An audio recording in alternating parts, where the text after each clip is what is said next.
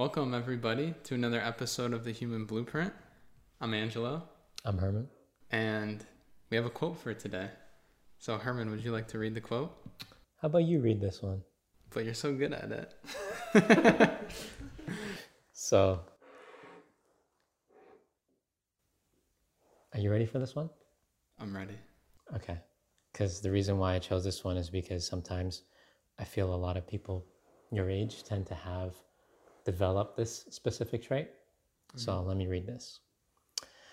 Before you embark on a journey of revenge, you dig 2 graves. Now, do you know what that means? Or maybe you give me your perception of what that means.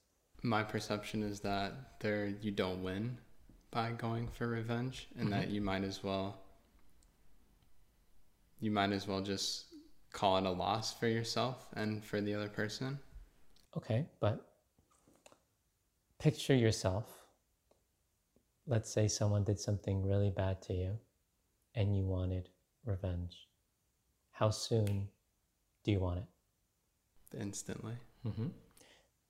What happens when you can't get it instantly?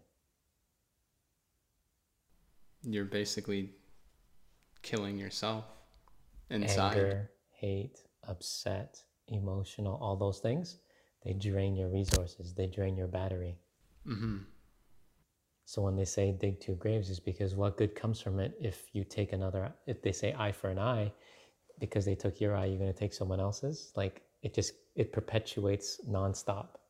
And the reason why we elevate our consciousness, if you will, is to stop that. So that when we stop that, we can actually move on from it. We're not just perpetuating the same mistakes over and over. And the reason why we want to cover this, a lot of people have a lot of revenge in their hearts. A lot of people use that as their motivator. Now, there's much healthier ways to use things as a motivator or something to provide inspiration. But the reason why we don't like the revenge part is because you don't see what it does to you inside. Imagine if we were translucent, transparent, and you were able to see everything you ate, what it did to your body. Everything you thought and felt did to your body. Everything that you took on as baggage did to your body. Do you think 50% of the things people do, or maybe you do, they would do? I think more than 50%. Okay, so give a percentage. I think if you could see everything, I think just speaking for the general people, 99% of what they do, they probably would question or not do it if they could see the effects it had. And so just because these don't see it, does it mean that it doesn't happen? Just because you can't physically see what happens when you induce stress, what happens when you eat something not healthy, what happens when you have revenge in your heart, just because these don't see it, does it mean that it does not exist? And so a lot of people say they need to see to believe. Well, you can't see all depression, anxiety, hurt, revenge, hate. You don't see that inside, but the person has it. So where is it? How do we see that? How do I identify that? I don't know. You don't know? I don't know. If you don't know yourself, like who you are, then how would we be able to identify what someone is going through? It'd be very difficult. Right? So that's why when we're going through life, we have to know ourselves that much better. And let's say someone cut you off in traffic. Do you immediately go for the revenge? Or do you say, you know what? We'll let that go. Which one would you do? I would let it go, but I have gotten upset at that stuff before. So let's say someone talked bad to you, called you a name. What do you do? Do you let that go, or do you call them a name in return? That one stings a little harder than getting cut off. Okay. Me personally, depends in the situation. I most likely would not call them a name, but it would be very hard for me to not let that affect me. But you see how life is always looking to balance itself. When someone disturbs the balance, you feel like you're below the balance. You want to get back to where your balance was, but that's just the perception, the illusion. You gave up your balance when you perceived that they were hurting you, or that the words they said or the things they did actually hurt you. Mm-hmm. Do you understand? Mm-hmm. All of that is the perception. And what we have to understand is when we talk about the revenge, it's just the perception. Just because you felt behind the eight ball, so to speak, or just because you felt that things weren't as balanced or in equilibrium and you felt someone has a gain over you, you can't have that. So what does your ego say? What does your ego want to do? What does your ego want to project? Just to take them down so I can be above them. Mm-hmm. And that becomes a lot of like revenge, hate, right? Mm-hmm. A lot of people don't realize this about themselves. Do you know when you learn revenge? Probably from somebody else, like a parent. Not just from a parent, but it's usually when you're in a very impressionable age and someone took advantage of you, laughed at you, put you down, took away what you perceived to be your belief in your happiness because you gave it away, because no one ever showed you how to protect it. That's when that emotion is born. And you already had it from a past life, you just reignited it in the present. Mm. And for a lot of people, when they have that revenge side about themselves, it is very difficult to progress in life because they don't want to listen.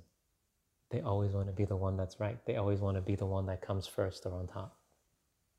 And that's why we have to understand, we can't go through life looking for revenge. We can't go through life thinking that the whole world is out to get us. Because a lot of people act like that. Right. We have to go through life and say, you know what?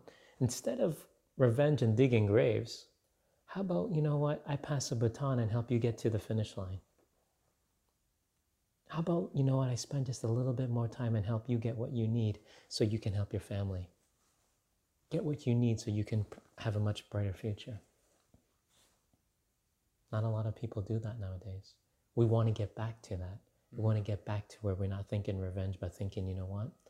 This person needs more help than me. You know what? They need to go a place faster than me. Let them go. So what's the key to get back there? Is it to drop the ego? Number one, but you have to identify it first. A lot of people who have revengeful traits don't even know it. They just react. It's almost become a part of them. And what they don't realize is that reaction, it's almost like they don't even know who they are anymore. Just they wait for something to happen so that they could always react to it. So if you're a very reactive person, what could you do to be a more responsive person? So number one, don't do things that are volatile. So look at who you hang around with. Perfect example. Let's say you go to a tailgate party, now that NFL season starts. Let's say you go to a tailgate party, and let's say two opposing teams going against each other. So two opposing types of people are there, both celebrating their team, right? Mm-hmm.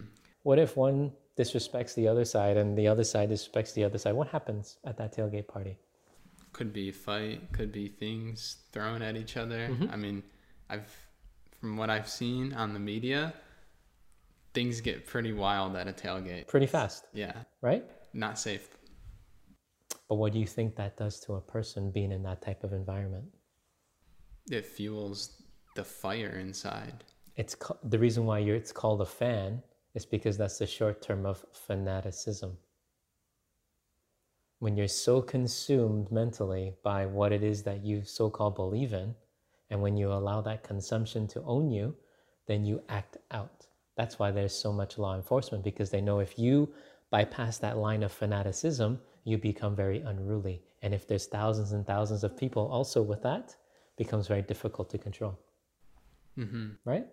So they want you in that state to spend money, but they don't want you in that state to make their life uneasy. Do you know what I mean? Right.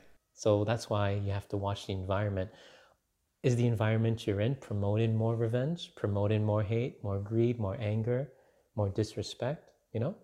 Or is the environment that you're surrounding yourself in saying, you know what, maybe that person wants to go faster. Maybe they needed to go somewhere faster than you for that extra second.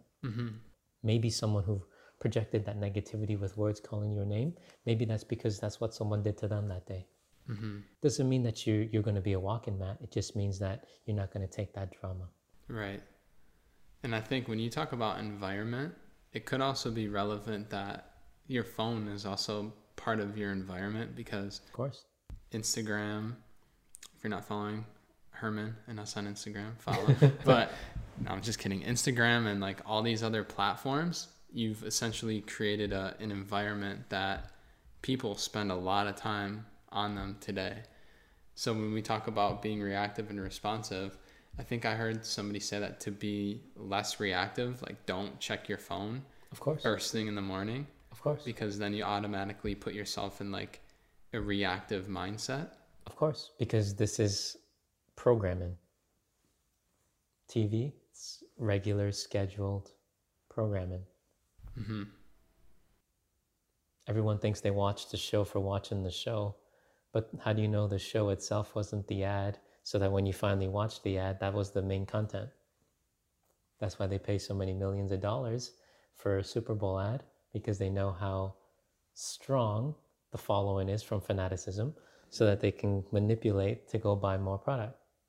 Right. Think about that. Environment. What's your environment? So you talk about this. They managed to marginalize and shrink the world into your phone, but then at the cost of us separating more and more from our own humanity. Mm-hmm. Does that make sense? Right. So that's why environment is very key, very important. When we talk about it, revenge too, I know this from experience, because a lot of people, like growing up in high school and stuff like that, if you don't like, I've seen them, just a lot of people do this. If someone did something wrong to them, it's almost like they want to see what they're doing so that they can project negativity towards that person. Correct. That's So, very immature, right? yeah, when we talk about revenge, it's like, who are you really helping? Mm-hmm. You're really digging a grave for yourself, because you're just being consumed by the negativity. Correct. And think of all that time you wasted on it that could be used to go create something, to go build something, to allow that value to come back to you. Mm-hmm. But if you don't create and build something and you're wasting all your resources on that, then how could you ever get out of what situation you're physically in, or whatever situation you don't want to be in? Very difficult, right? Right. So for people that maybe feel like they have revenge towards somebody, Mm-hmm. and maybe it's really, really deep because they may have been through something, Mm-hmm. what do you suggest for that person that's listening? Well, everyone's different, and that's why most people get calls, because it's all very personal, and for each person, what they perceive that action against them could be interpreted in many different ways. Like, for instance, one person said, you know what, this person hates me, dislikes me, I don't know why, I don't know, and I feel like they take advantage of me. Once we broke it all down, we just realized that the person was like that because the person who was complaining didn't do their job. Made all these promises, never followed up on. Made all these things that they were going to do, never did it. And so what's that person supposed to do? To get them to get off their behind and go do something. Right. So do you understand context? Yeah. Everyone thinks that they're always right in their situation. Let's see the other side of the coin. Mm-hmm. Let's see what that other side holds before we can create that strategy. Right. Yeah. And so another one is, success is the best revenge. Mm-hmm. If you're using like revenge to fuel something, Mm-hmm. even if it's, let's say you want to build a business, Mm-hmm. or you want to maybe get all these like muscles and stuff Mm-hmm. like that, because maybe you were bullied, and like you use that as your fuel. Mm-hmm. Is that productive, or does that still infuse a lot of that negative emotions? So it's always the source that you draw on. So a lot of people I know say, well, like how you said, success is the best revenge. But it doesn't mean that it had to be revenge. It could have just meant that success was so much more happier where you wanted to be in life, and you didn't want to partake in that. Do you understand? Mm-hmm. But if you're doing it just because you want to show off, if you're doing it because you want to make yourself feel better than somebody else, if you're doing it for all the wrong reasons, then maybe it's not the healthiest. Right. Do you understand? Because you're still thinking about them. You're still worrying about other people that you don't know, that you're given value of opinion of who you are and what you do in life. Do you understand? Mm-hmm. So you got to get rid of that mentality and habit of thinking that you need revenge in your life at all. Yes, you want to do something better, but do it from a much healthier place. Do it from a place where there's a lot easier to grow. Right. Yeah. So as we wrap up, are there any other thoughts that you want to share about revenge or? Well, let's hear from the audience. Do Right. they have any? Right. If they do, what is their revenge tied to? Right. So leave a comment below and be sure to like and subscribe if you enjoyed this. We would love to hear from you and we would love to hear your feedback as well. Thank you. Thanks.